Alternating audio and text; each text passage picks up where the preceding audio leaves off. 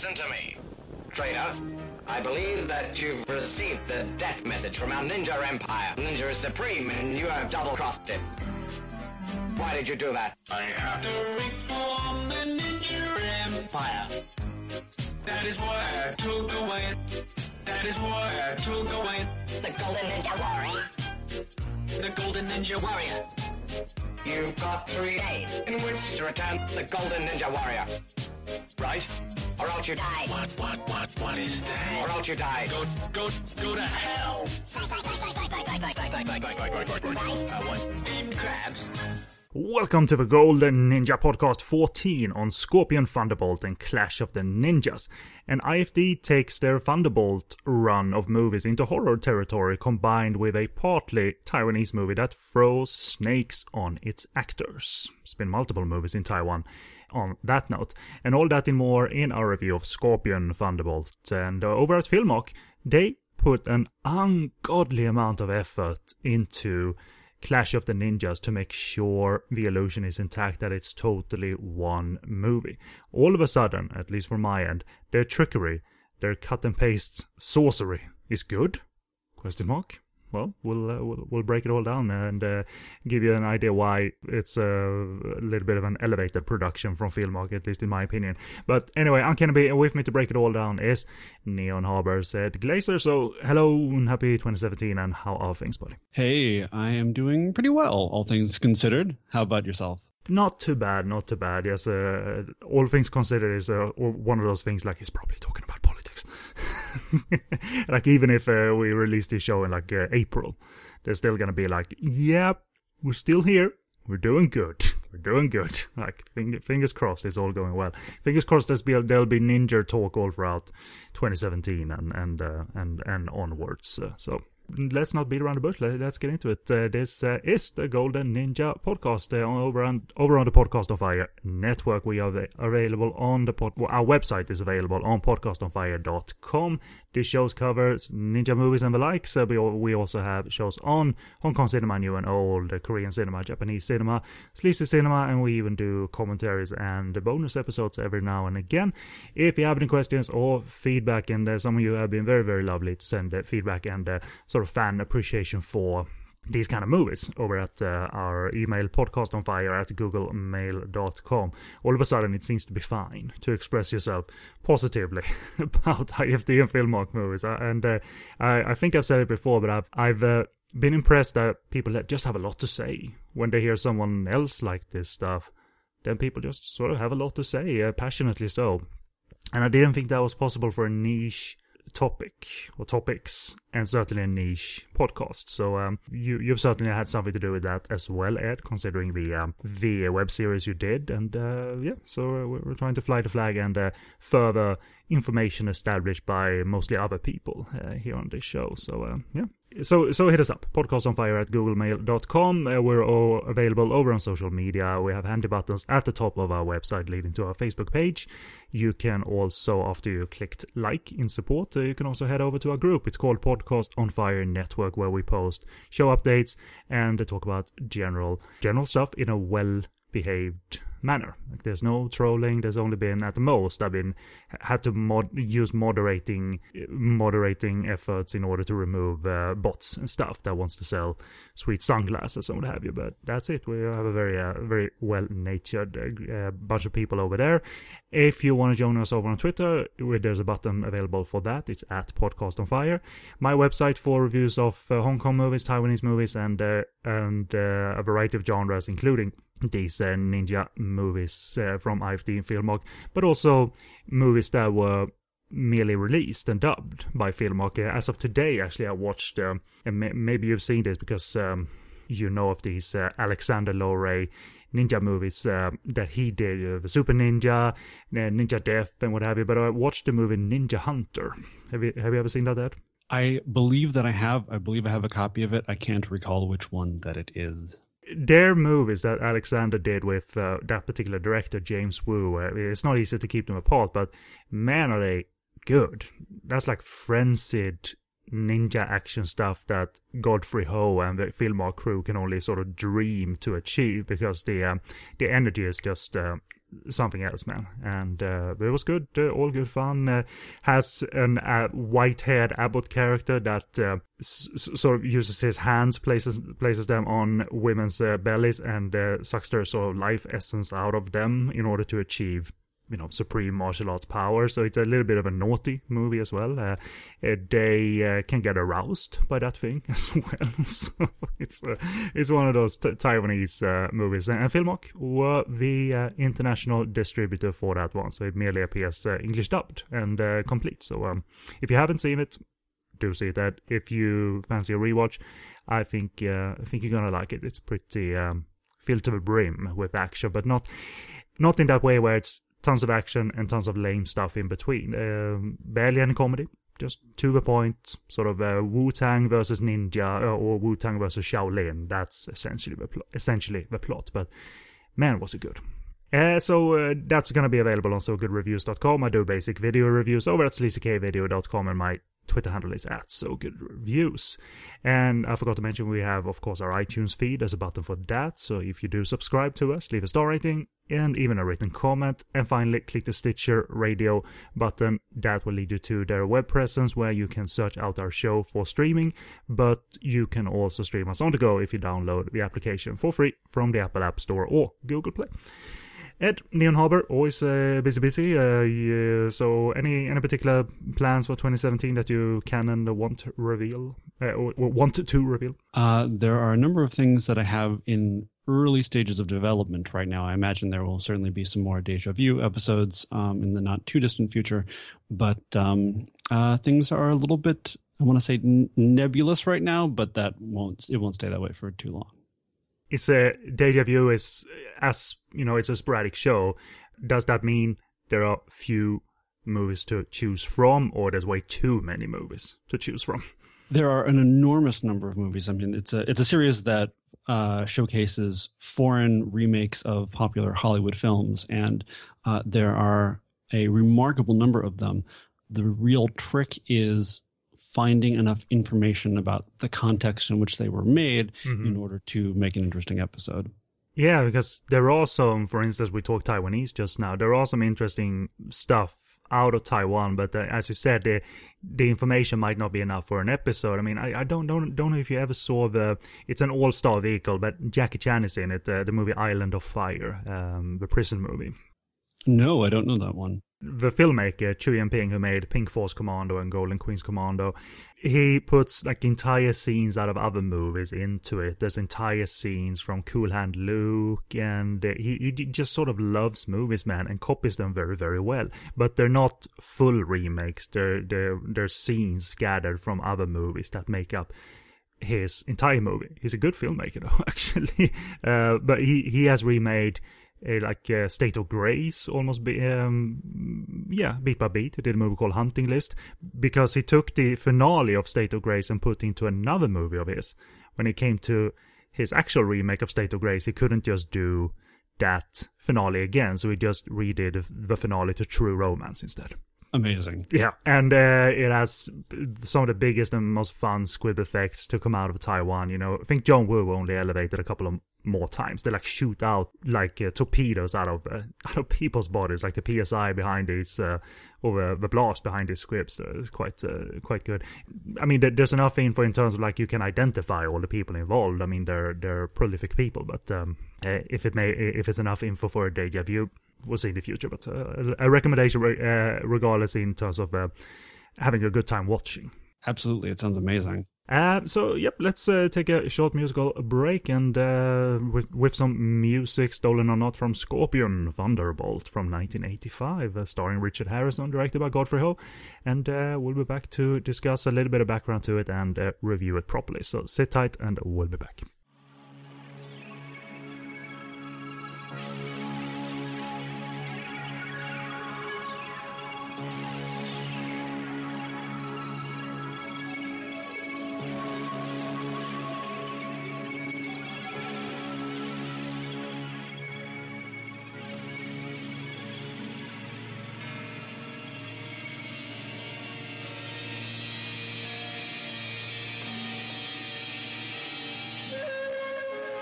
And welcome back. In the first review of this episode of the Golden Ninja Podcast is Scorpion Thunderbolt from 1985, and a plot from my review of the film: 14 similar murders and the police can't get ahead in their investigation. A theory about it is that it's the work of a snake. Someone puts forth that theory. And the longer Inspector Jackie Coe and colleague Miss Lee spends on this case, the more likely that scenario seems. What doesn't seem likely is the fact that the snake in fact has a human form, and that it might be Jackie's romantic interest, a photographer called Helen.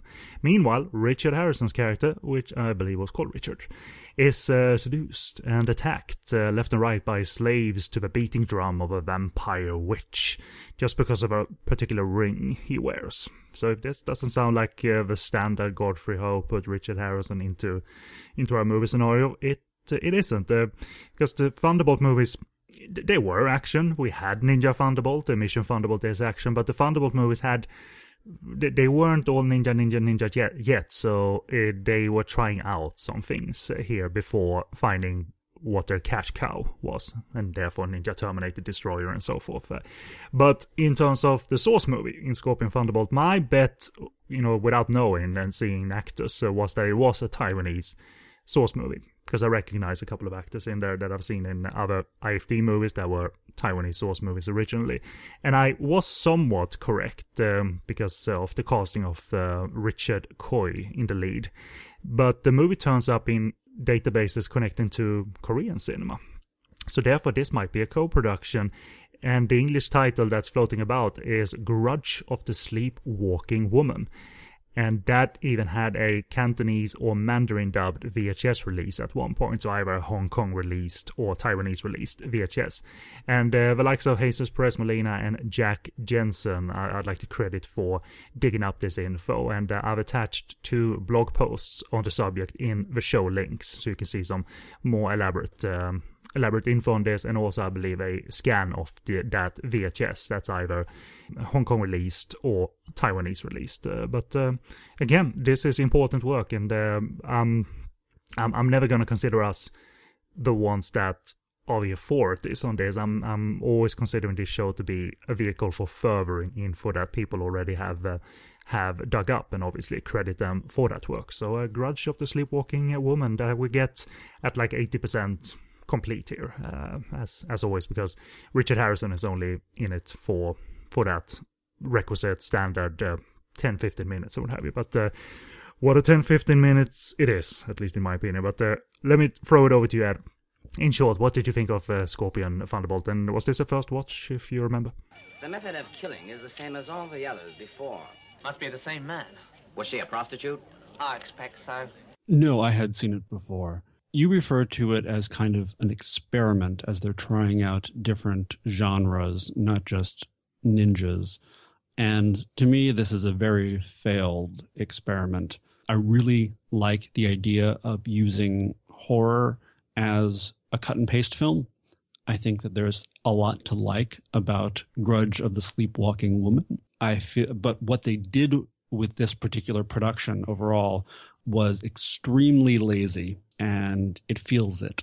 I recognize that, but I think I have a decent amount of fun with this. But those points are totally valid. I can't argue that their experimentation is high class or anything. And it's also sort of almost disturbingly straight-faced. There's no ounce of humor here, but it's still sort of fun to me. The sparse Richard Harrison footage is rather quotable and rather adult, as we'll discuss. And I agree that the basic monster movie that we get, the original movie that we get here, the concept is all good fun, even though the original doesn't seem like it can't compete that much as a monster movie. It's a very low budget, but they do try some effects. But the idea that it is a monster movie combined with IFT's plotting here, it tickles me to enough degree when I watch these horror adventures, Sans Ninjas. But to say it is them at their cut and paste best is certainly a big fat lie. It certainly isn't. But I can't say I'm ever bored by this. It's good fun if you enjoy something that doesn't have ninjas. It's worth a look, definitely. Let me also like that idea that they did it in the ninja run. They mixed up genres, but we're here now at just when the ninja run happened. That idea that you mix up and vary up genres and doesn't just lean on action in the source movie and therefore just action in their footage. You know, when they do that, and in this case bring in horror, is that an interesting prospect going into an IFD product, and is that interesting for this IFD product? Like, does it maintain interest for you, or is it just sort of, well, that happened? I think it's a terrific prospect, and there is a lot to like about Grudge of the Sleepwalking Woman. I think a number of the effect sequences, particularly when the monster is backlit and they're shooting a bunch of stuff at night, works really well. 3 murder cases in Min Street. And then there were 2 more murders of the same style in Rock Street. And now there's this latest victim who's just been brought in. And that makes 14 women, all murdered in exactly the same way. The film itself is very inconsistent in tone. There's really an opportunity there to fix that by cherry picking what you want to remove and then replacing it with new material. It doesn't really come off in this one the way that maybe it could have. Yeah, they certainly don't seem experienced at it. So they're sort of trying their very best to put it together, you know, in the end. I mean, they got good at the ninja stuff, but that came with the negative that they had a formula after a while, and you know, when you watch a movie like Ninja Destroyer or whatever, it's sort of same old again. So by this being a sort of rare venture, it stays in my memory at the very least. It's not 1 of 10.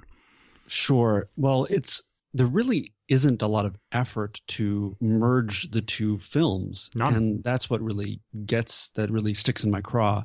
You have this separate horror movie, the original film, and then it's the only tie to it is that apparently the witch is drumming on a drum and that has some effect over what's happening in the other movie, except that it's clear in the other movie that there's someone with a snake charming flute that's actually causing the woman to turn into a monster and attack. So it's very obvious that there is no connection. And then meanwhile, all Richard Harrison has to do is beat up a couple of guys and cut a ring in half. That is perfectly accurate, and that isn't inspired work. But the more they do it, man, the more you see her banging those effing drums, because they don't do it once, they don't do it 4 times, they maybe do it like in 8 scenes.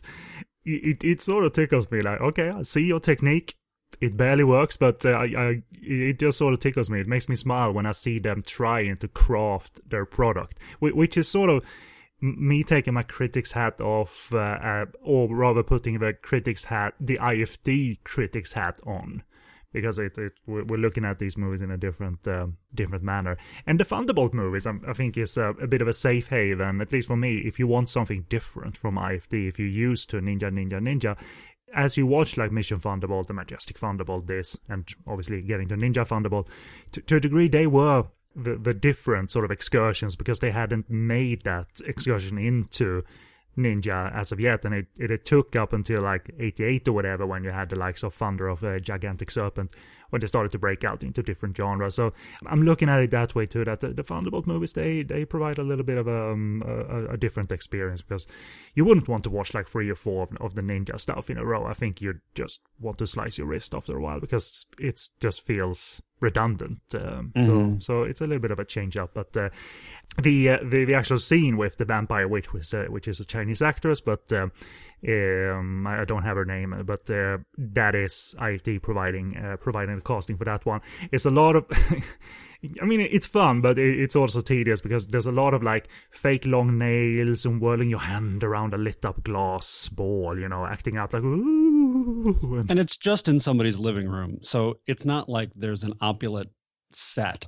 They use their green and red lamps for effect, and that's pretty much it. I mean, it is what it is, but isn't that funny to a tiny degree, at least, like that it's so basic, or does it get tedious quite quick for you?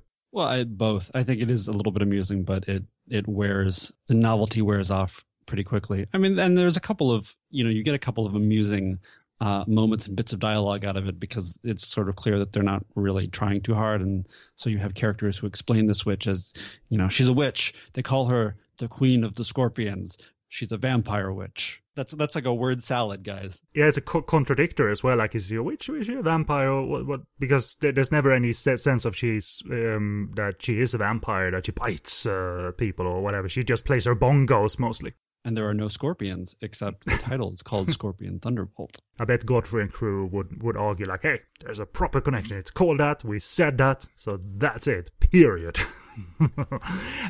She also has the original movie, it seems, or another Richard Harrison movie running in the background on like a sheet screen. You know, she has a projector and she probably projects another Richard Harrison movie in the background because rather than just a photo of Richard, they have she actually has some reels of her, what turns out to be her deadly enemy. So I thought that was amusing. It looked like action scenes from possibly a Majestic Thunderbolt or something like that. It's not from this movie. But it cuts to the Korean-Taiwanese movie, and very interesting because there's monster stuff here. You know, it seems like at one point before the first attack happens that a man either pulls the victim's like hair or like punctures her hand, and then boom, that snake monster, or at this point, it's only someone puppeteering an arm of the snake monster, like striking her face, and there's fake blood and all of that. So I found that the sort of atmosphere decent and mysterious, and you wonder how these elements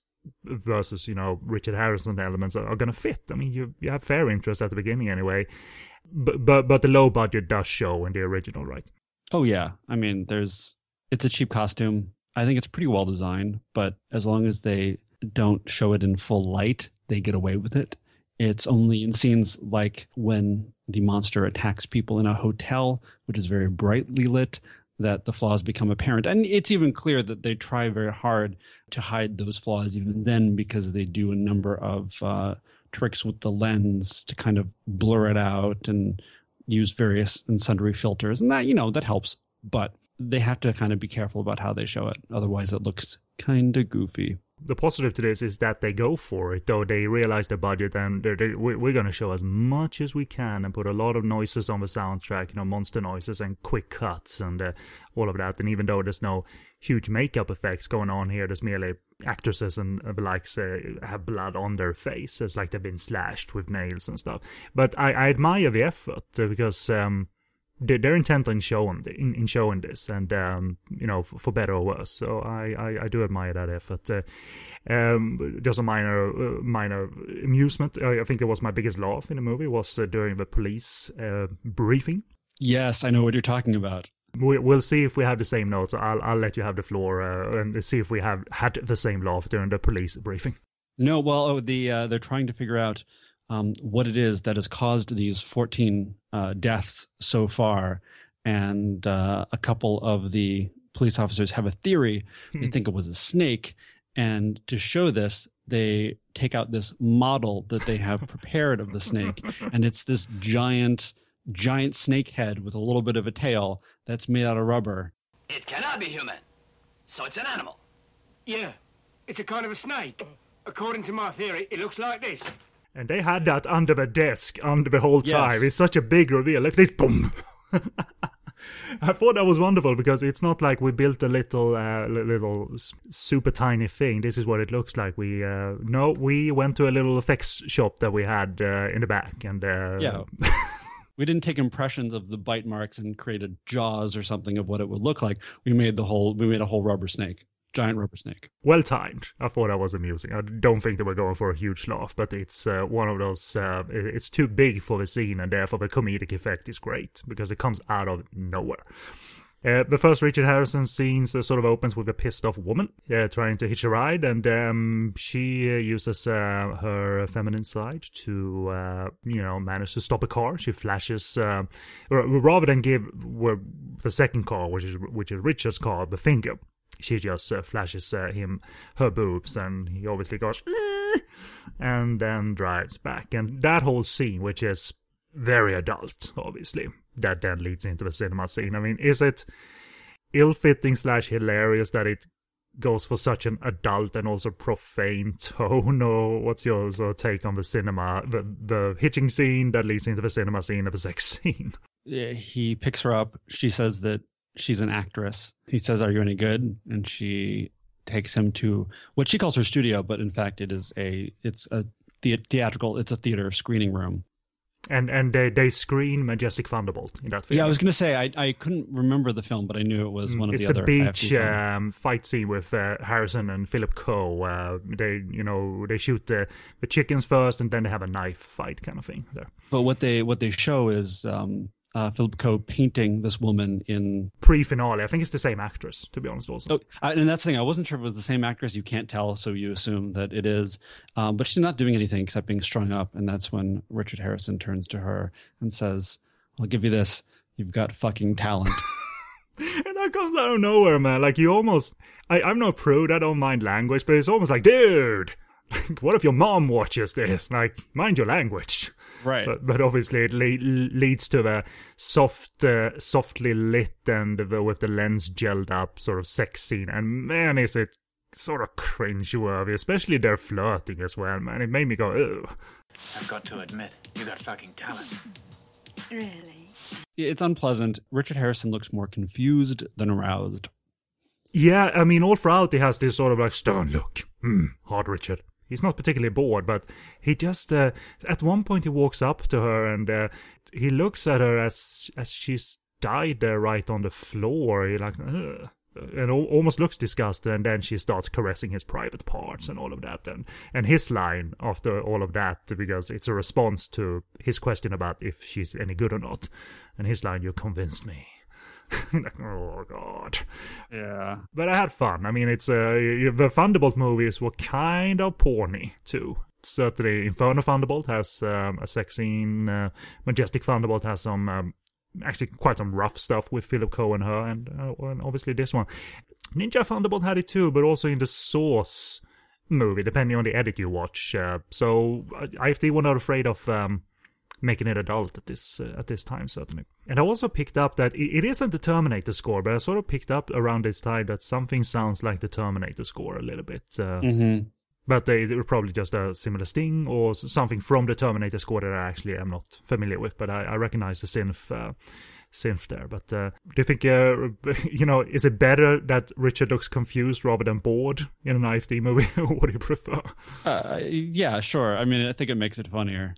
Back to the Taiwanese movies, there's some stuff there. I mean, the atmosphere isn't necessarily evoking or evocative. I mean, they're trying to find out what sinister thing is behind these slaughters and all of that. At one point, there's a hooded villain, that bad guy that turns up at the apartment of Richard Coy, so his partner or love interest, and it's sort of we got some cop tropes here, cop movie tropes here, because apparently that's something from a prior case of his. So they show this again, like softly shot, gelled up flashback to a prior case where he shot this bad guy. And if I'm not mistaken, that storyline is merely contained in this scene, because that has nothing to do with the snake attacks, really. It's sort of just a way to get that into the scene, but also to get rape into the movie. It's you.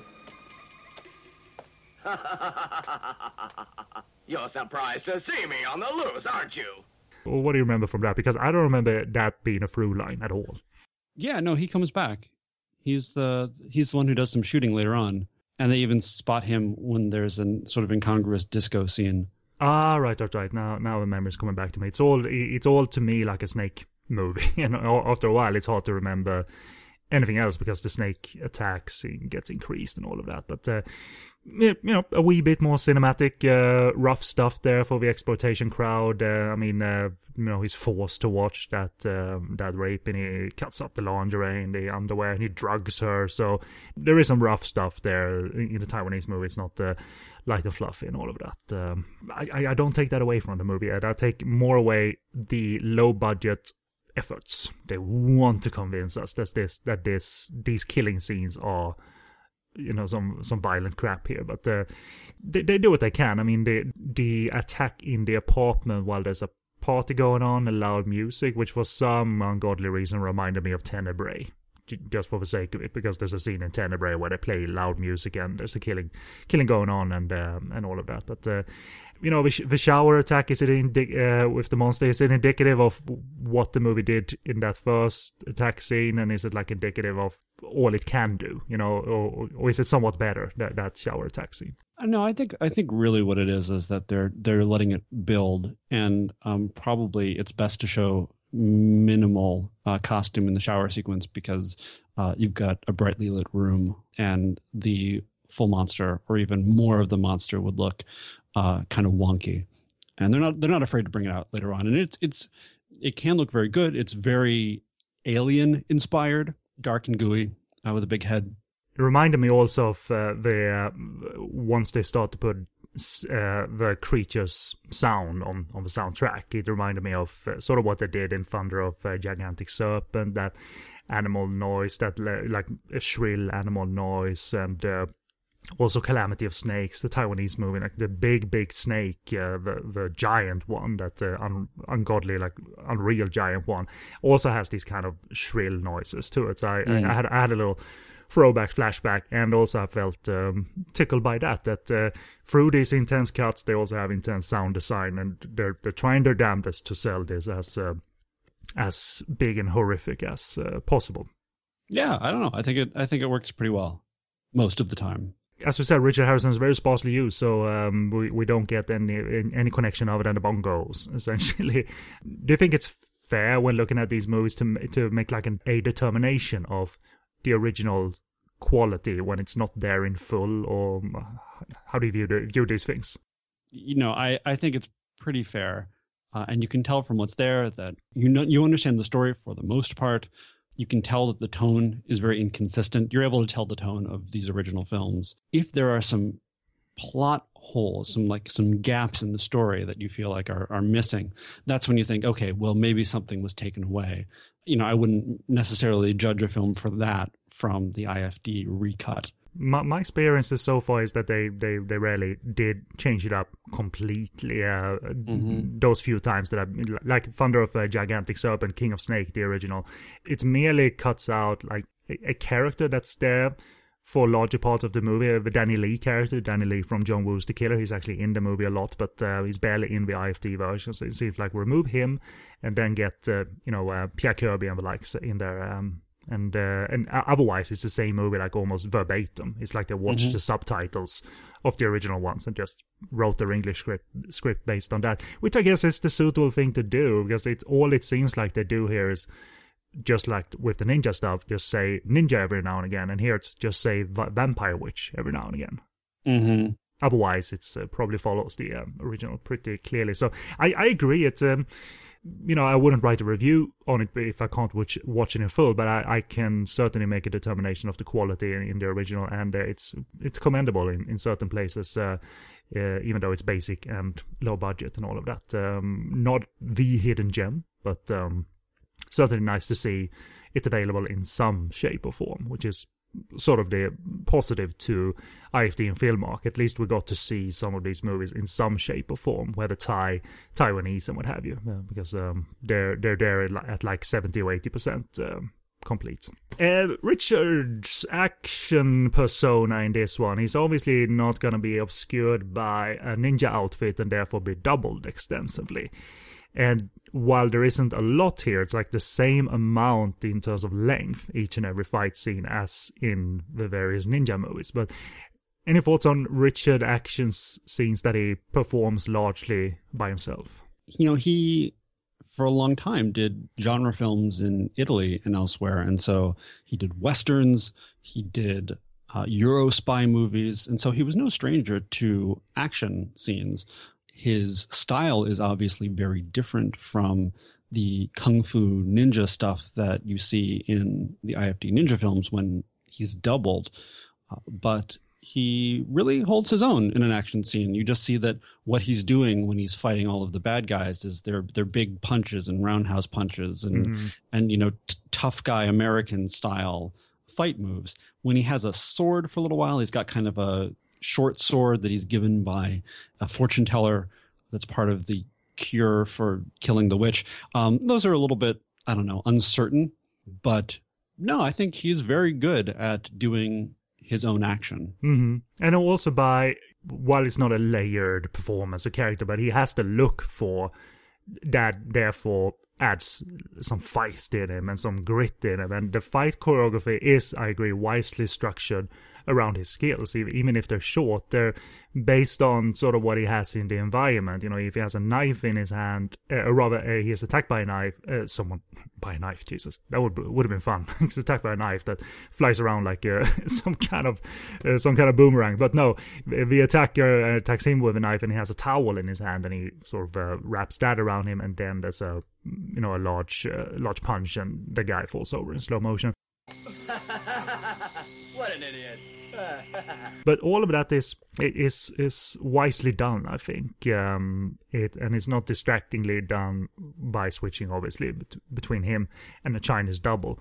So it would have been nice to have a little bit more of that, but the glimpses make us, see that he has some feist and also size, because Richard was fairly sizable, performer, once a bodybuilder, I believe. So, he kept in shape and looks like he's enjoying it for a few seconds. He doesn't have that like Ninja Commandments look on him in this one. It's more like grr, if anything, in this one. So it's a little bit different. The Taiwanese Korean movie romantic montage I thought was amusing, because the two lovebirds, the lovebirds actually go bird hunting. They drink beer together. They go fishing together, and it's so amusingly sugar sweet, and trying to achieve this sugar sweet aura that I was tickled by that. And at one point, one of them falls into the water, and all I kept thinking was that vampire movie we watched, Counter Destroyer, where one of the girls in that one, I fell into the water. So, or like, some throwback memories there got me through the scene, because it's certainly not an affecting romance that's made, and the stakes that comes to the forefront at the end, there's nothing affecting, right? No, I agree with you completely. They also throw in the let's frolic on the beach. I'm just trying to think of some of the other and then there's the disco sequence. Yeah. But it's so, it feels really incongruous when you've also got rape and a giant snake monster. What are you doing here? There's a monster out there. He wants to kill me. Go, get out of here. Go. No, it'll kill me. It'll kill me. Throw in everything so everybody can have a good time for a few minutes here and there, I suppose. You can certainly have a romance, but I think when you play the romantic comedy romance montage, I think maybe that's where you've gone a little bit too far off in a different direction. Well, all of this romance gets put on pause, because there's a big scene. Well, they attempt to make it big. It's not really big, but again, a low-budget movie, they do what they can. There's a big snake attack sequence where they're driving their car, and it seems like there's snakes planted in the car, supernaturally planted by the bongo playing Vampire Witch. Any thoughts on the sequence? And do you think it's responsible to do this to actors? Because in Asian movies, man, at this time in particular, it didn't look responsible, some of the things they were doing to actors, and it seems like peril to me. Maybe because I'm deadly afraid of snakes, but yeah. So what do you think of the scene and the responsible factor? It depends on a lot of things, but assuming that the snakes were not actually harmful or poisonous, it probably wasn't too dangerous for the actors. A lot of the scenes where it looks like they're driving, they're not, or they probably were not. I think the real thing is that it's perhaps irresponsible to the snakes, because a lot of them are thrown around and probably killed and like taped to the outside of the car and all that sort of thing. And I'm not like a real PETA type person, but I'm not super big on just hurting animals. Yeah. Well, it's an attention grabber, for better or worse, mostly worse. I mean, Italian movies certainly made a habit of it for a few years. It isn't. I don't know if you're familiar with the movie Calamity of Snakes, another Taiwanese movies. It's it contains a crap load of animal cruelty, so stay away from it because of that. But it is a snake terror movie. Like they're trying to build a hotel, and there's a big pit of snakes, and instead of like trying to remove them quietly, they just sort of smash them to bits, and then the snakes come back and exercise their revenge on humans, including a giant puppet snake. That's a big snake, and all of that is quite horrible to watch. But imagine what you see in this scene when they throw the snakes at the actors and what have you. Amplify that by 10, and not 10 scenes, but amplify it by 10, and then add 10 scenes of it, because it's a terror ride and a half. They just throw these snakes at the actors, and it doesn't seem like they harmed them at that point, but the volume of them that they put within the scene and with the actors is just, it's marvelous. But the cruelty that's mostly in the first half is quite distressing, because they do it for real and in close up and stuff, and so it's one of those, like, I don't make excuses for that part of the movie, but I can recognize that the terror experience that it is when they're not doing animal cruelty is quite something. So as a sequence, is it just a little it happened kind of sequence, or did you think it had some actual tension and peril and stuff? I don't know. It didn't really do much for me. Yeah, it seems a little stiff, doesn't it? As you said, they're not driving at all, really, so they have to do it sort of still, it seems like, almost. So it has no, like, frenzy. That makes it sort of memorable. I thought it was amusing, though, they drive off the side of the road. You don't see it on camera because they turn left. And they put an explosion effect on that, so you think the car has exploded, but it has merely, like, turned over and crashed. Yes, I thought that was clever and cute. Exactly that, because it's sort of like, hey, so what you did there, but maybe you should have had a crash effect instead of a... I like they put a little bit too much dynamite in order to sell the effect. So what else is there to say? Well, I might as well ask you, the vampire witch lives in a red castle, it said. And she's thoroughly evil, it said. And I bet that castle will be magnificent once we see it. Do we ever get to see that castle, Ed? I think we see a house. That's what I saw. That had red on it. Sure, yeah, maybe. Godfrey doing his very best. I think it's not wise to sort of plant that big idea and not have the means to show that idea, right? Because IFD didn't have, like, miniature artists and matte artists working for them, so they didn't do that stuff. So I thought that was amusing. I'm waiting for the castle, and I got a wall, and it's sort of red. So it's at night, so we see it a little bit red. But About 2 miles north of here lives a witch. What do you mean? A witch? Yes, she's known as Queen of the Scorpions. She is a vampire witch. She lives in a red castle and is thoroughly evil. I like the flashback in the Korean and Taiwanese movie where we get some filler on what this sort of curse is about. And it's probably the best scene in the movie, because now it goes batshit crazy, where the human and the snake in the flashback, to period times, are making passionate love, and there's a scene where the snake puppet is sort of draped over her. It's not moving or anything, but she's standing against a tree, that character. And then the baby turns into a snake while it's breastfeeding. Wow. Yep. Now it's adult, and that was the best sort of frenzied energy I got out of the movie, I think, because partly because it was very unexpected that they were going to do a flashback thing, and that it was that scenario. You know what I mean? Well, I knew where it was going. I knew what was coming. So, but yeah, sure. I mean, that seems like a fun way to do the reveal that the child is not a wholly human child, and. Separately, I thought it was interesting that the snake, the Prince of Snakes, who makes love with the human woman, turns into a giant snake, but their child turns into a sort of half human, half snake, because the suit has arms and legs. So I don't think I have too much other than I might as well, if you want to say anything else about, because in the second half there's a lot more quick but more full shots of the creature and the sort of sometimes limp creature, but I think mostly they have a guy of sorts or a woman in the snake suit, or is it all a puppet? Do you think, based on what No, you say here? I think a lot of it's a suit. Do they manage to pull it off at all well during these final sections? Because it goes bigger, we get to see more of it. Is that a good or bad thing that we get to see more like extensive shots of it? Or Yeah, I thought they did it fairly well. It worked well when it was at night. It worked well when it was backlit. And there's an extended sequence where the female cop, Ms. Lee, is being attacked in a car by the monster. And I thought that whole sequence was really very good. Yeah, it's intense, if anything, even if we're not involved in the romantic drama. That's because, spoilers, that's, the cop's romantic interest is the snake. It was still fun, a decent intensity. And they do try a transformation sequence through dissolves and cuts and all of that. So Give me your ring. Tell me, what's so special about that ring? Nothing. Just hand it over.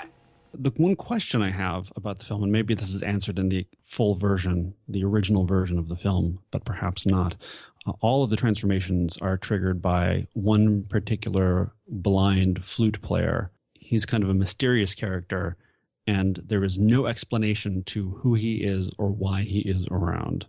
he is able to walk around and entertain the crowd whenever he pleases. It seems like even when the police are all armed and like shouting at the snake thing, he's walking around there and playing his flute, and no one really minds him. It's until they realize, until someone realizes that it's him. But no, I don't know if there would be a more backstory to that, or if the filmmakers would want a mysterious aura to hover around him. I think it's either or, to be honest. It didn't seem like they cut out a character in favor of Richard. To me, it didn't seem like that. If anything, I think maybe they cut out some more romantic interludes and conversations and what have you. So that's my take on it. Oh, by the way, they do try a big transformation sequence when the snake sort of breaks out of a shell of some kind. It comes at the camera.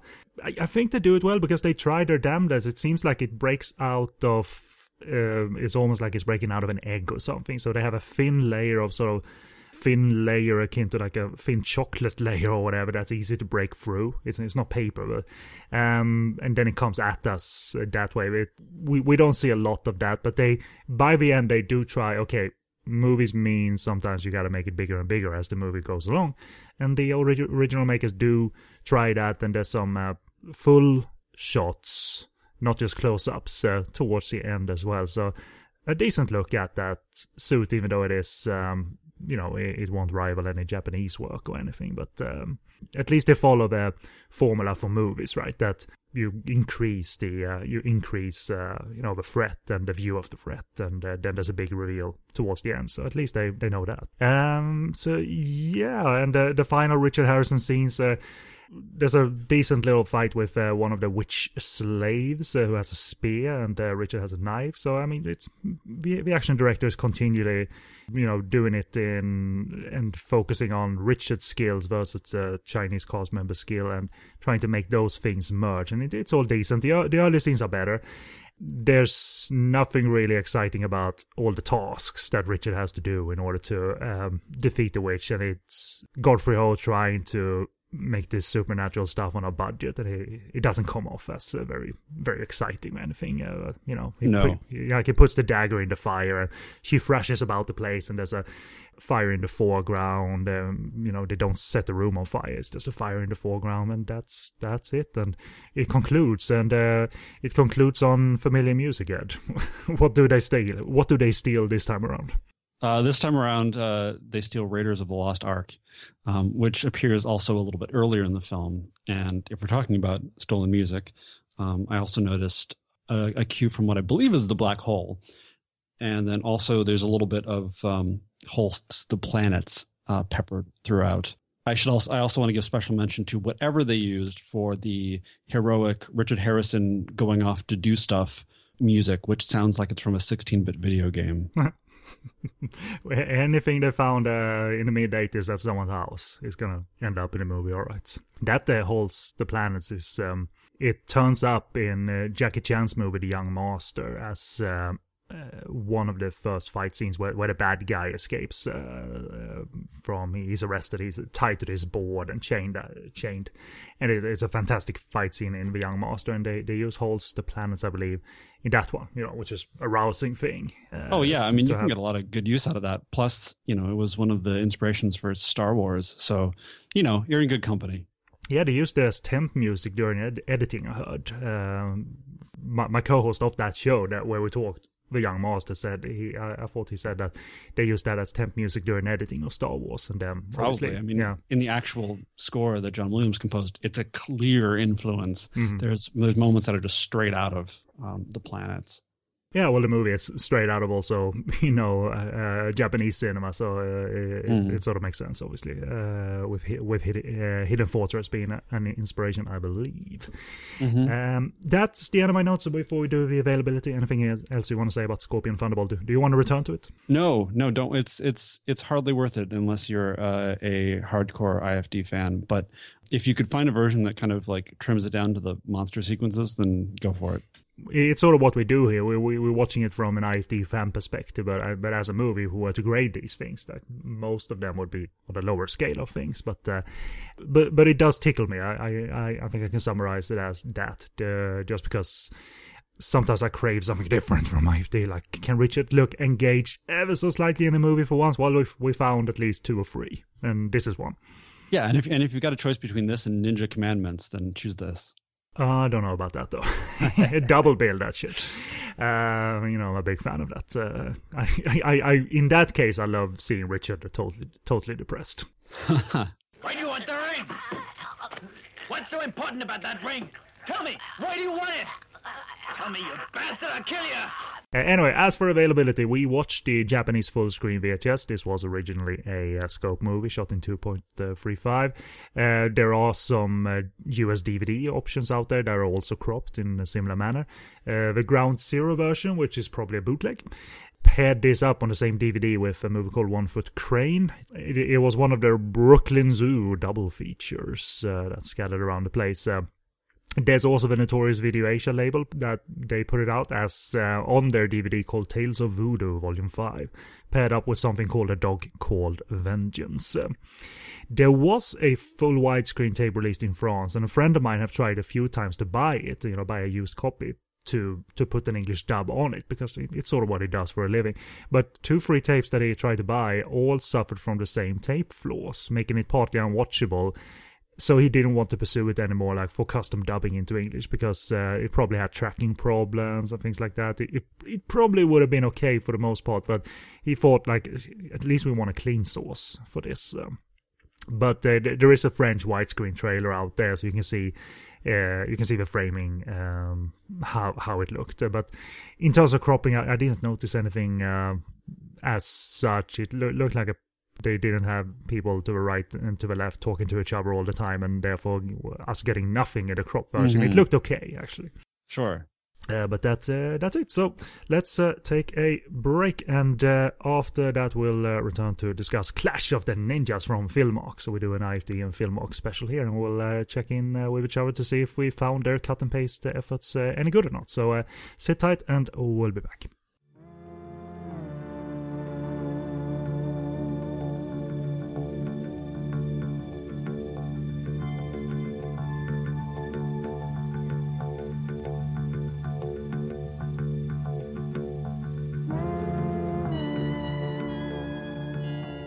And welcome back, and this is the section where we talk Clash of the Ninjas from 1988 from Filmark. So we do IFD and Filmark in this episode, and plot from my review of the film. A group of human guinea pigs, including actor Eddie Chan from the Source movie, escapes a lab using them as that very thing, guinea pigs.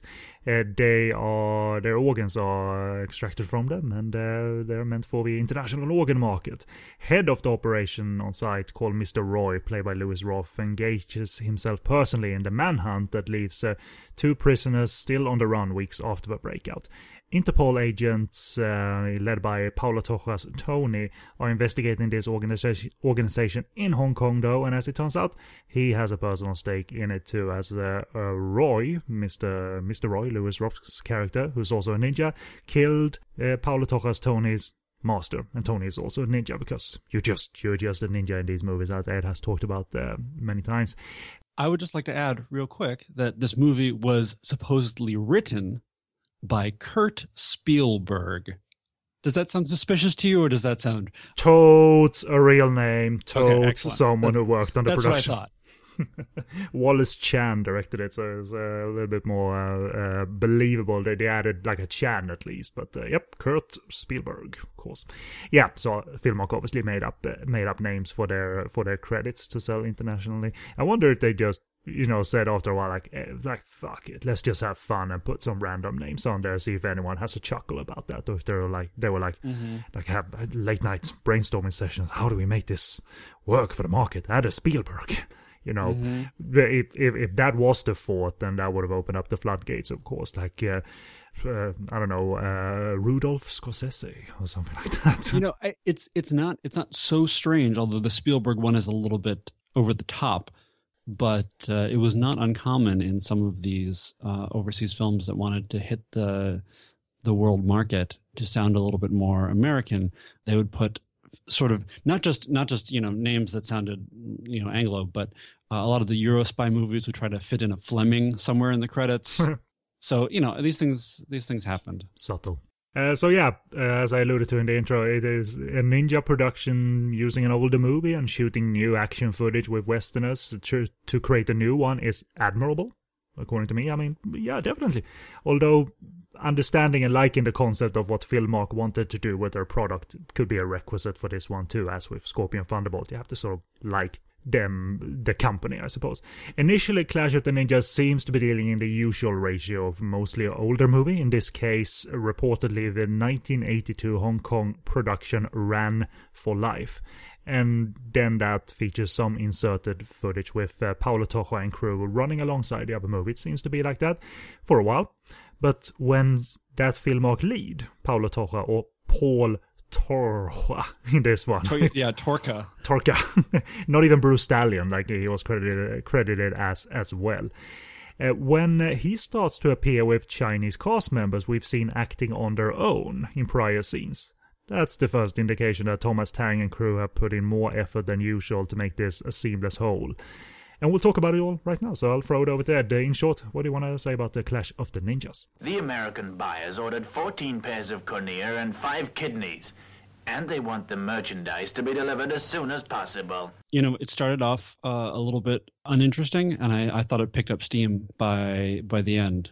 But also, I think that it's a really nice merging of the two films, as I'm sure that you'll go into more detail on shortly. You ask yourself, so you think you figured out the IFD and Filmark formula and know exactly the level of work they're going to put in each and every movie. Well, Clash of the Ninja is the movie that makes you think again. And sort of applaud the cut and paste effort. And I think it's actually very, very fun looking at their sort of effort here. I mean, it's a basic B movie with a rather weak-looking original that they work from sporadically, because what we forgot to say, in the end, it's actually Filmark shoots most of this themselves. As it turns out, when we're looking at all Chinese people, we assume it's from the source movie.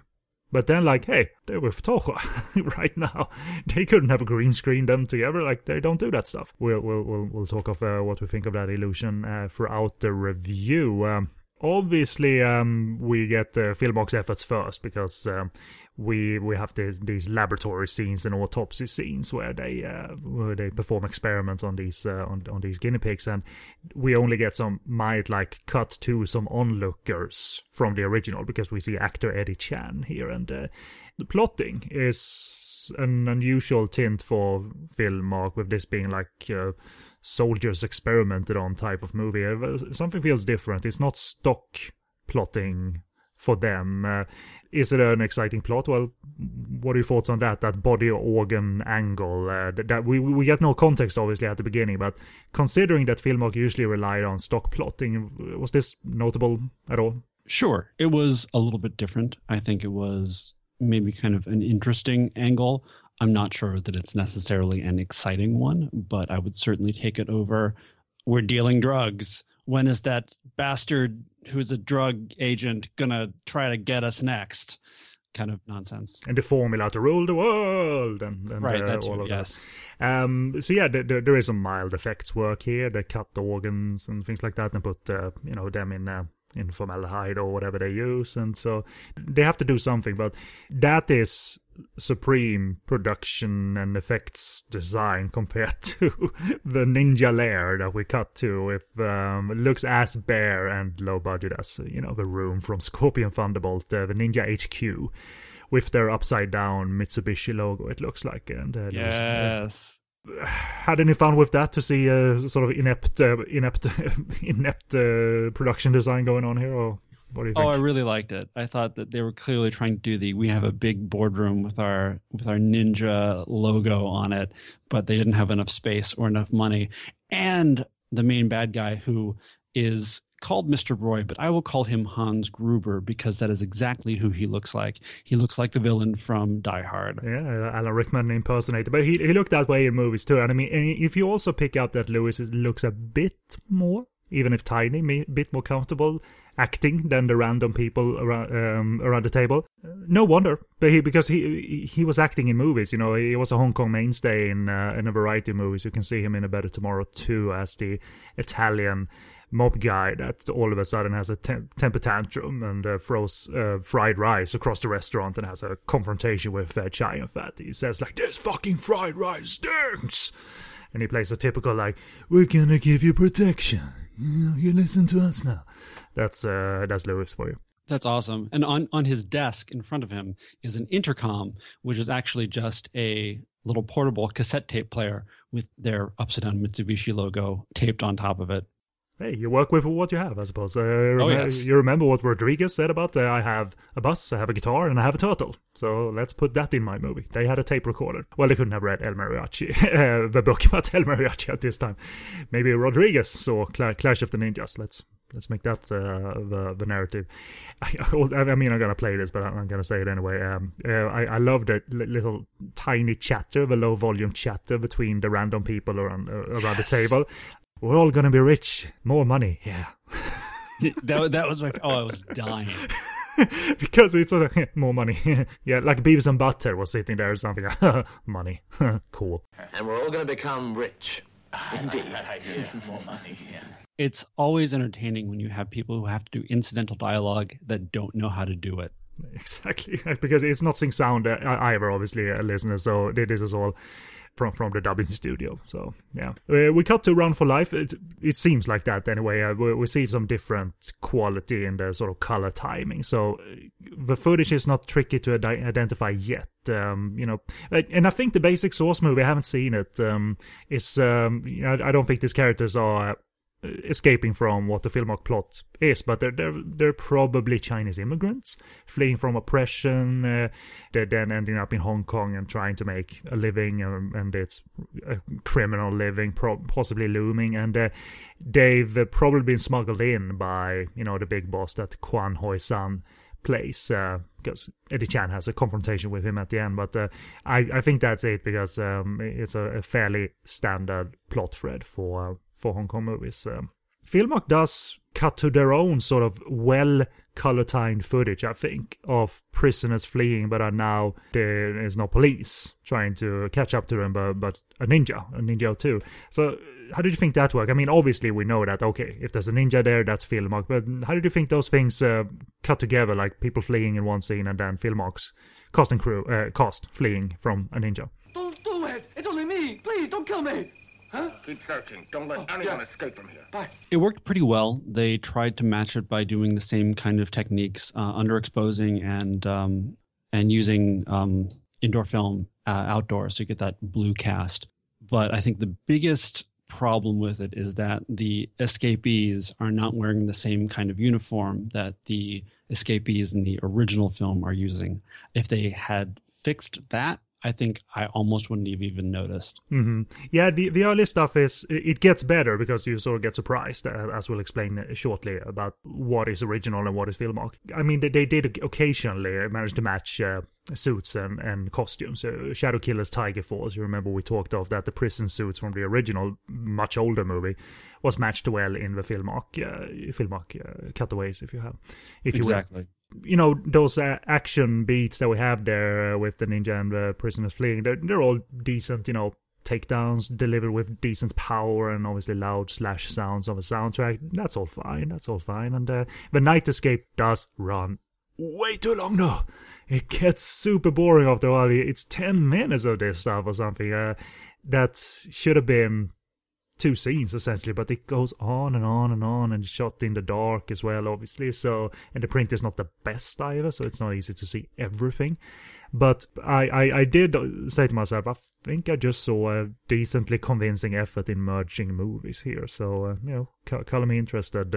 Let me ask you, as someone who has English as his first language, you know, they talk about what they smuggle and what they take out of these guinea pigs, and they say cornias a couple of times. Isn't it called corneas? If even one of them remains alive, the whole affair will be exposed.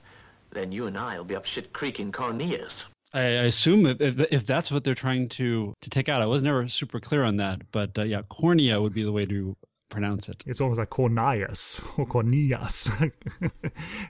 Because they say it a couple of times. So, hey, I think I've heard it differently, but hey, I'm not a doctor. I'm not a doctor or doctor in English language. So you know, it's obviously not either, you know, outstanding or riveting stories in either film or cover source movie footage. But as I said, at least there's no secret formula crap here, and there's eventually no feeling of like here's where we insert ourselves like every other time we did it. They're gonna provide some more effort.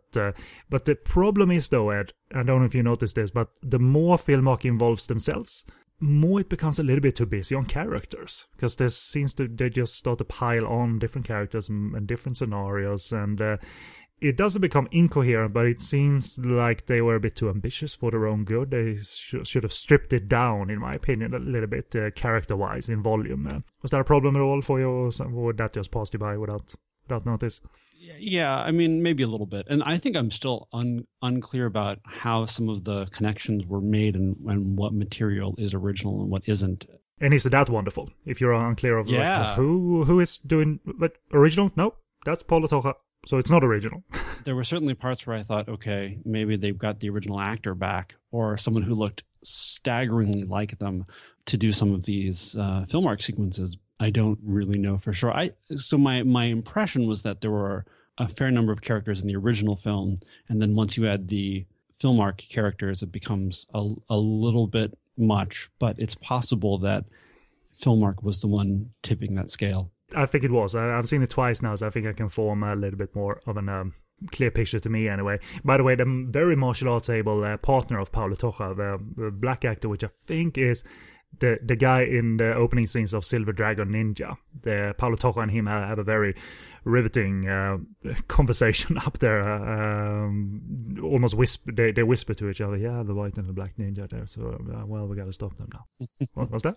I think it's the same guy. He looks great, though. That He's guy amazing. Is martial arts able, like you read about, but they don't use him throughout the movie, unfortunately. There was no such thing in Silver Dragon Ninja, but here the action directing is in the Filmark stuff is off note. I think we'll get to the thing here of what's Filmark doing right now, because it doesn't look like the crew is on tired repeat as such, but definitely not when you start to watch scenes with the Chinese cast members, the cops. Including the guy with the moustache, interacting with all kinds of people, we're talking, and then they start to talk to Paolo Toja. Granted, we see them from the back first, so we think, doubling. But no, those guys who were alone in their scenes, away from Eddie Chan in the source movie, granted, but the guys who were alone in their scenes, merely Chinese cast members, they now turn up with Paolo Toja and his partners, and partner. And I was confused at first, and then I realized that I think they're putting in more effort and they're taking up the bulk of the movie. I think anyway. I think I'm confused. Oh my God, are they pulling off something here that's of higher standard than we used? I mean, it really surprised me the amount of the level of new footage, but how it is combined with the old and the sort of the techniques that they use. Was that surprising to you that, when all is said and done, after you finished it, that they did more stuff than I'm used to? Boss, don't worry. I've already The plan will not be foiled. You'd better bloody well hope so. Yes, Mr. Roy. Certainly, I was impressed because there were times when I was confused, and I'm still not 100% on what was original and what was new. Yeah, I mean, that impressed me. Maybe not the quantity yet, because I have not yet parsed it all out. I think you're ahead of me on that.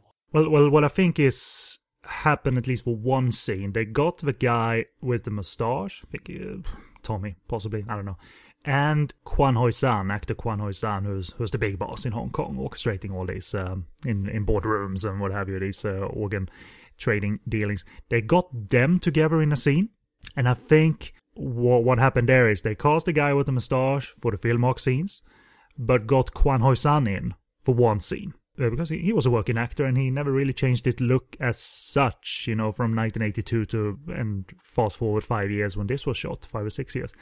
And I think that's what they managed to do, man. They managed to get someone from the original and nicely connect it in one scene to adhere to that illusion that this is one. They have done so before, but it was a little bit more cheesy. There's a movie called Tough Ninja Shadow Warrior, I think. Also Filmark. Philip Coffey is in the Filmark footage, has a mustache, but he's also in the original Hong Kong movie, where he also has a mustache, but the mustache job in the Filmark stuff is not very convincing. So, but they did it. They cast someone from the old and then had some connective tissue there. And I thought that was pretty well done here. Again, the footage looks similar, and I think that was the connecting tissue, getting Kwan Hoi San in for one scene in the middle of the movie or in the first third, and I think that was pretty much it. But it changed just the whole perspective of me of the movie. Like, what? Wait a minute. I think, or not. Like I was confused too, but actually quite impressed that they went to this length of casting him. So we got some lovers time in this one as well, just like Scorpion Thunderbolt. Tony reunites with a lover in Hong Kong. Does the sparks fly in this sex scene? And considering she's got vinyls attached to her walls in her house as well, is this romantic drama elevated to elite level? No.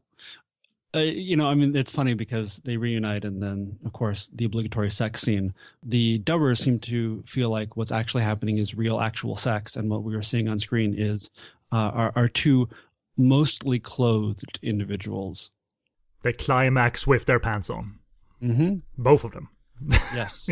Which is a funny little thing. Do you remember at all, if you have any notes on it, the assassin scene with the priest, which is also a Filmark inclusion? We want to talk about that? Did you figure out, like, okay, that is defo Filmark, or were you confused about that too?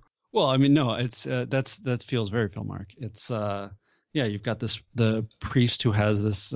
He's supposedly a priest. He wears sort of civilian clothing, and he has this amazing chain weapon, and then transforms into a ninja with sais that shoot flames out of them. They like those flame throwing sais, man.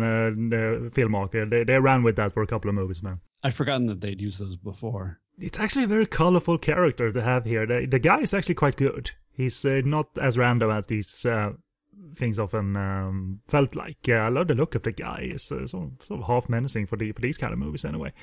He's just got the right square look for the role, and then boom, whips out that chain. Subsequently a ninja and all of that. Clearly you can see actor Kong Do doubling for him. It definitely changes to a Chinese stuntman, but that was par for the course. They didn't seem like they really had any time to care about matching, cutting from white man to Chinese man. But hey, be careful. You've only just passed. Now relax, everything's just cool. It adds some amusement, and I think some of your favorite Filmark tropes that at least make you chuckle or feel that it tickles you is available here. Ninjas sneaking around in daylight. Oh yes. Yeah, that's one of my favorite ways that Filmark manages to keep the illusion going, is by having just regular scenes from the original film and then inserting shots of ninjas popping up from somewhere and watching the action and then popping back down. And this is particularly funny when a couple of characters meet in an office and we see a ninja popping up from behind a photocopier. Yes. Where there's clearly like no room for him to pop up and not be seen and then pop back down. It wasn't he like between chairs and crap as well, so he's like, I remember some image of him behind a chair or something, or in the boardroom, like hiding underneath the table. Yeah, I believe it. Yeah. So it's not like they can camouflage themselves in the background either, because they all run around in effing daylight. Black ninja suit in daylight. Like, it's not he's going to be noticed. If this was made in the modern era, obviously he would be caught on social media right away. Like, the bad guys would have no chance. They would have been unveiled pretty quickly. But that is all fun, even if it's tropes for ninja. But of course, this is not all exceptional. But it's Filmark standards. But since they're trying a bit, they're making their own movie partly here, and that's all fun cheese, man. And they even have their own little car chase at one point. Not great car stunts, but they do their own car chase. Some of this stuff is Filmark. You remember we talk about Filmark pulling out all the stops for action finales. Mm-hmm. But they start to spread them out and choreograph some of their own car stunts as well. And there's a lot of, they produced a movie or two. That wasn't cut and paste with just Chinese cast members, a proper movie. So they had that skill, and I think Clash of the Ninjas is like a wonderful example of, they were filmmakers. They were basic filmmakers. They weren't this inept unit that you laughed at all the time. And Clash of the Ninjas, for whatever reason, the decision was, well, we got to do more and better. Whoever made that decision, Thomas Tang or not. Hey, Jack. What you talking about? What really happened?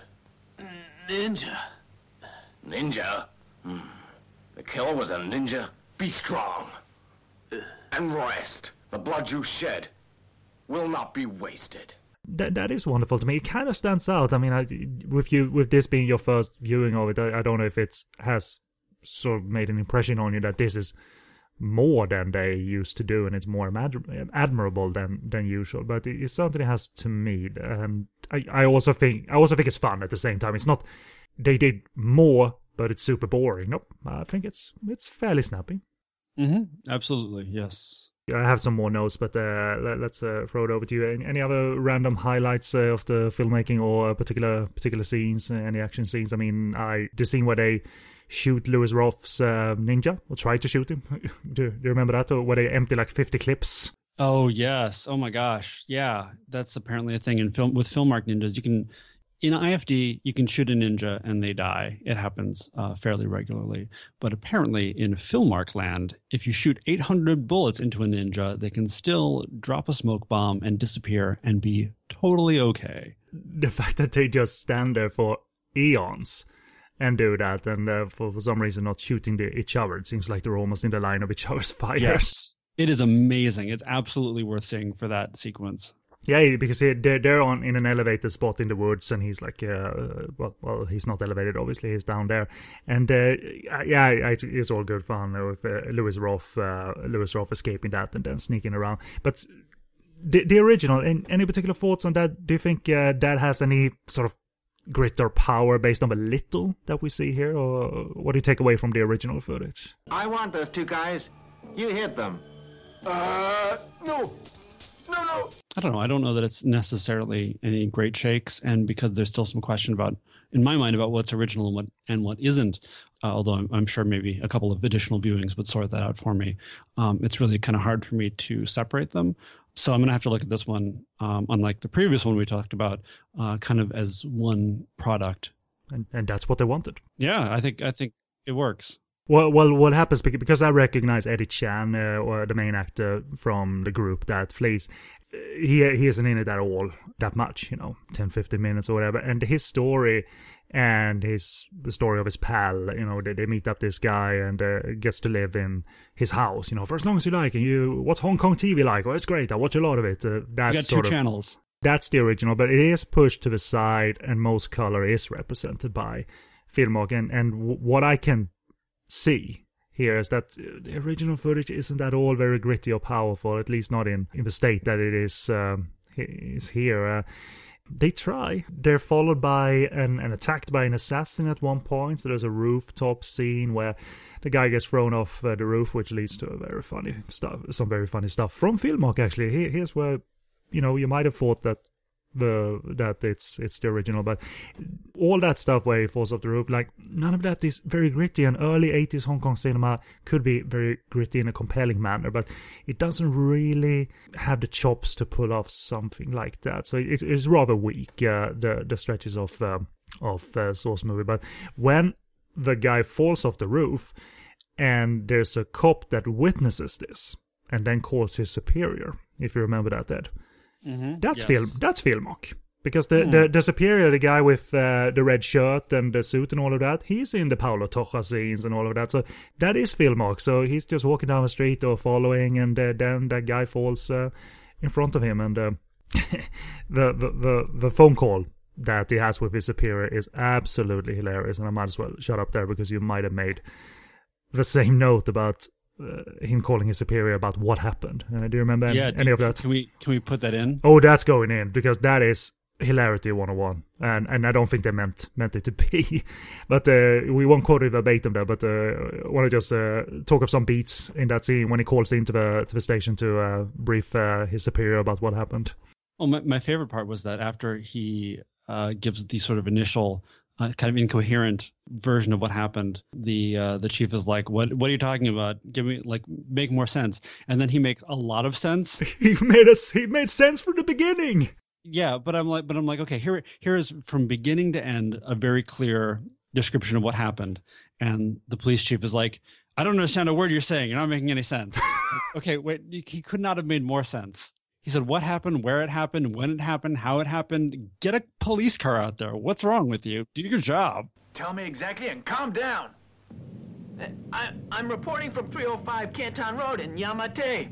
A murder has just occurred, and the body fell from the 8th floor. It landed just a bit in front of us.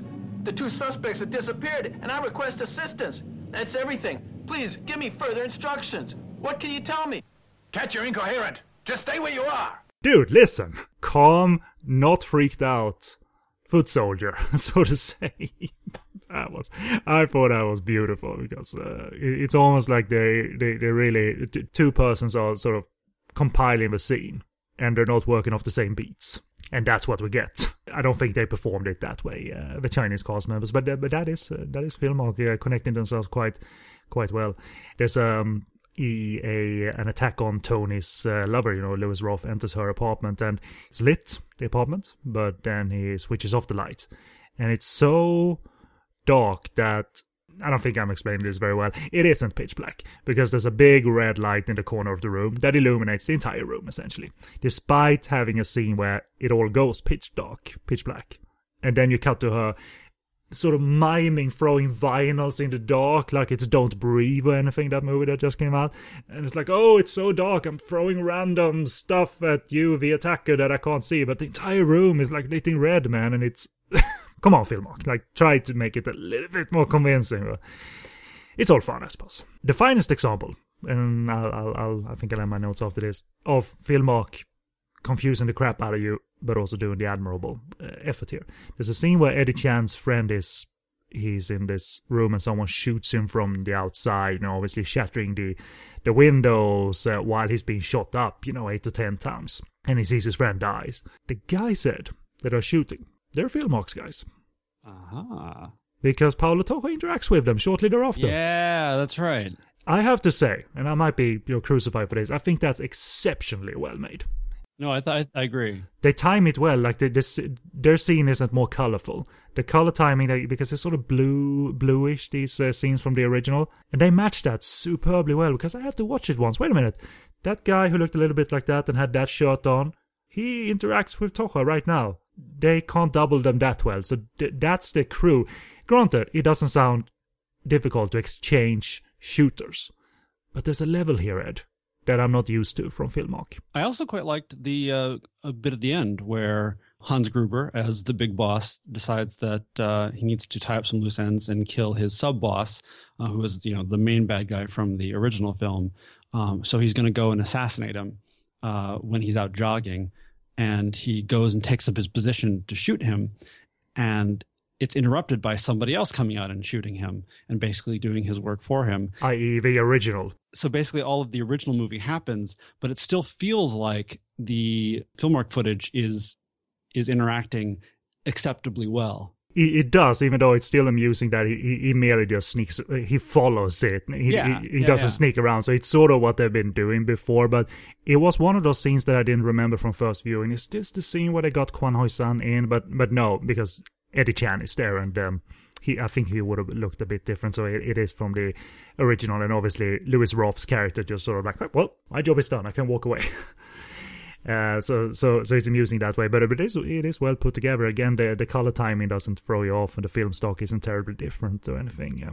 Like even when film stock was different, in the case of Shadow Killer's Tiger Force, it still was convincing enough because they put in the effort, even though Filmark's footage was way more colorful than the late 70s women in prison movie that they used in that one. The Filmark finale and fight with Paulo Tojo and Louis Roth and doubles. Any particular highlights and thoughts on that? Is it akin to IFD where it's super short and calculated, or do they do more? Don't move.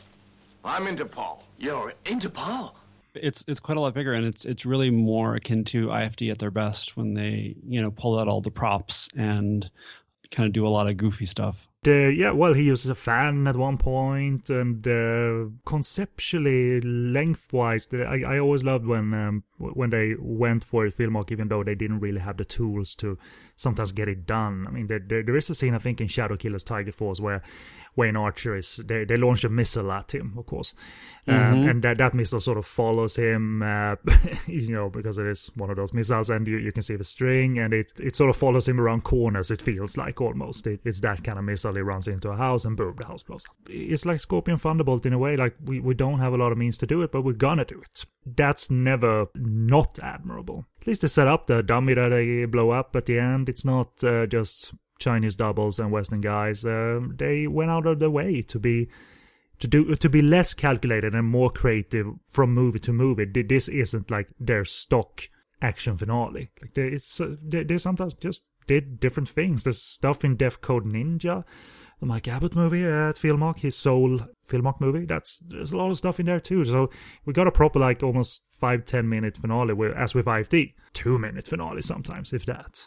Yeah, that's when they're not trying. Otherwise, I mean, this is more like when IFD is doing Ninja the Protector, where there's motorcycles and a playground. Yeah, and commas on chains and playground and all kinds of stuff like that. Yeah. So it's very enjoyable. Overall, it's very enjoyable. I think it's entertaining, again, because of the effort, but I think there's a lot of cool and fun scenes from Filmark. Is it better than when they did Robo Vampire and like filled their movie with their own footage? Well, probably not, because Robo Vampire and the likes are in a league of their own in terms of cheese and goofiness, and by now they've exchanged the ninja concept to vampire and robo concept, and that's, I don't know, sort of trumps ninjas actually, especially when you've seen so much stuff, and then Robo Vampire comes out and you tilt your head a little bit. Look at that. Interesting. And they keep doing it. Not 5 minutes of Robo Vampire, but 80. So, but all good fun. I have a suspicion that this won't be a tough rewatch if you do venture into it again. No, indeed. I think that would be an enjoyable one. I don't think we're gonna find much in the catalog that provided this much effort and mixed and matched Chinese and Western cast and got in different cast. I think that this is a little bit of a unique. Not experimentation, but a unique effort, and I think it paid off because both of us, we didn't follow each and every beat. We got confused. We thought that this might have been closer to one movie than two at points. And my God, if that isn't Thomas Tang and crew doing their job, then I don't know what is. So that's the end of my notes, buddy. Anything else you want to say about this one? Sure, real quick. Music. I did catch cues from Rambo and from Road Warrior. There are probably others, but I was not able to identify them. Good usage of the cues, or really like ham-fisted in terms of how they pasted in? I mean, no, I mean, it's just like those are two scores that were constantly used in foreign films that didn't really care particularly much about copyright. So if you're doing an action movie, then yeah, throw in Road Warrior and Rambo. You wonder sometimes how Hong Kong movies and Kung Fu movies, I wonder sometimes why some of them can still get releases, unless there is actually behind the scenes work going on to clear music finally. No, there's not. Just that no one cares. Because there is, we talked about this the other day on the group. They announced Drunken Master for Blu-ray release in the UK, and I said, well, too bad they didn't do Snake and Eagle Shadow, the Jackie Chan movie, because I think that's a better movie. But as someone said to me, that music is still too high profile because they use Jean-Michel Jarre's Oxygen 2. They use that in many movies, but that's a centerpiece of the movie. They use the track Magic Fly by Space for the intro and throughout the movie. There have been audio tracks even going back 20-30 years that replaced that already upon release. When it came to the US, someone did see a problem with that, so maybe that's still a problem to get some audio tracks for even Kung Fu movies released. The key phrase that you said there is high profile, and I think when it is, then that's when it becomes difficult. When the film is high enough profile and the music is high enough profile, then you run that risk of getting caught, and it's probably more worth your while or more worth the company's while to try to clear it. But I think with a lot of these films, no one's going to see it, and I think more likely than not, they don't even necessarily know that there are stolen cues in there. They might not recognize Road Warrior. I mean, if you're not a genre buff. Yeah, and even, Shaw Brothers re-released their catalog in Hong Kong over the course of the new millennium, and there's tons of stuff there. Some of it does make it to the West, but still, it might be too low profile, despite that being the biggest studio ever in Hong Kong. So it might just be that no one really notices that there's Morricone music and the likes, and from a variety of westerns used in these Kung Fu movies, classics even. But speaking of Drunken Master, I think that's fairly clear of cues. I don't remember much. Like, number 5 on the list of needle drops in the first half hour. I don't think that was the problem with Drunken Master. What the hell's a ninja? Ninjas are a branch of the Japanese samurai, a very old organization. Its origins are hundreds of years old. Much of its history has been lost. Not many ninjas exist today, yet they all have indomitable fighting skills and superb ninjutsu. No matter what weapons you use, a ninja will never die. And as for availability of Clash of the Ninjas, you can get a US DVD from Desert Island Classics that had some very poor reviews on Amazon, including notes on a blue screen saying play before the movie. So it's a quality control like that, obviously a VHS version on disc. We watched the widescreen version from Japanese VHS. This was not a big scope movie. It's shot in 1.85. So we got the original framing here. There's also a French DVD box set that includes this movie in English. It's from a French cinema print out there too. It's billed as a Godfrey Ho box set, but what it contains is this: Ninja in Action, which is Philmock, Stuart Smith, and Ninja 8, American Warrior, which is also Philmock. # not Godfrey Ho. Still continues. But I saw the Ninja in Action print because I've never seen the movie, so I got to review it. So it was nice to see, because even if it is out there, I don't think widescreen versions have been available. But Ninja American Warrior, that's available from Japanese VHS and floating about, and Clash of the Ninjas. So at least we got something, even if it was partly misinformed. So yeah, that is us for this episode. I've not mapped up what we're gonna do next. At one point we gotta do, I think, there's actually been requests to do it. Even if it's only one, it's a request, a Golden Ninja Warrior. Aha. Because that's also IFD toying with us a little bit, because it's nearly a full Taiwanese movie that has tons of ninjas in it. And a Westerner that kind of looks like Richard Harrison. Yeah, kind of looks like the guy who replaced Richard Harrison. Bruce Barron? Yeah. But it's funny that history of that Taiwanese movie is that exists in 2 versions too. A local non-ninja version and a international ninja-filled version. So they've already, at the original stage, there's already been mixing and matching done. So they knew what was up. Yep. They're timely as well. That's still like the only movie where they didn't fully exploit Richard Harrison, because they don't bill him because he is in it, but it's footage from Ninja Terminator for a minute. But they don't bill him as starring Richard Harrison. They did the right thing for once, even though it's kind of like we are reusing the footage. But at least they bill him as special appearance. Indeed, so I mean, he's in big letters. It's not like they hide him somewhere. Like, but I mean, like his only appearance is in the opening credits. Oh yeah, of course. It's he's just bowing before the Golden Ninja Warrior. There's a bit from the action finale of Ninja Terminator, and then it's all the Taiwanese movie. So that is a good fun discussion to be had. So we might pair that up with something, but right now I'm not sure what. So keep watching the Facebook group for updates and what have you. So we'll conclude this one. This has been the Golden Ninja Podcast on the Podcast on Fire Network. We are located on podcastonfire.com with all our other shows, so make your choice over there. If you have a preference, then I'm sure we have an option or two for you. And let us know if you enjoyed it, or even if you didn't. Podcastonfire@googlemail.com. Click the button leading to our social media, Facebook, Twitter, the buttons at the top of our website, that is. Click the iTunes button to reach our feed, subscribe, rate, leave a comment. And click Stitcher Radio's button to find out where you can stream us, either via the website or the application on the Apple App Store or Google Play.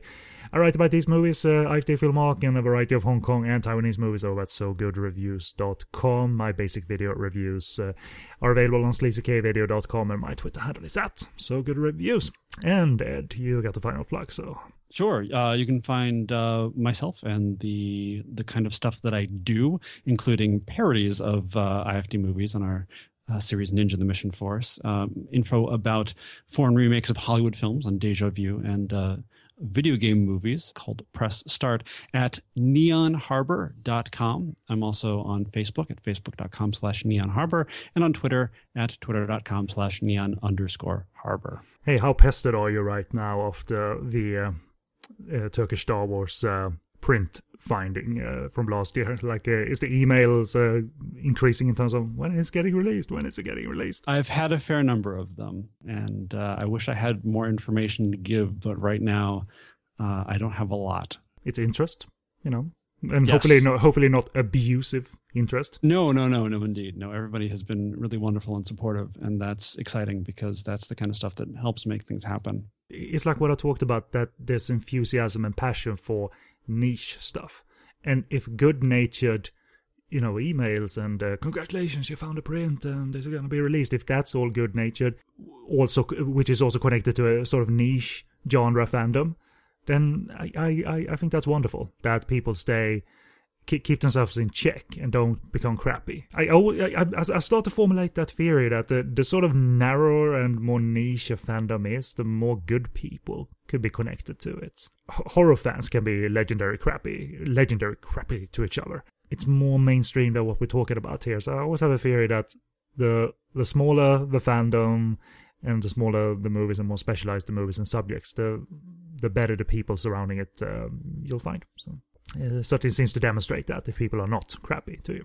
Yeah. Very cool. But anyway, we are signing off. And in case you forgot, because it's never said over and over again in these movies, we'll have to play a little clip to remind you of the what's up, according to Richard Harrison in one of the Ninja movies. So remember, I am the champion of the ninjas.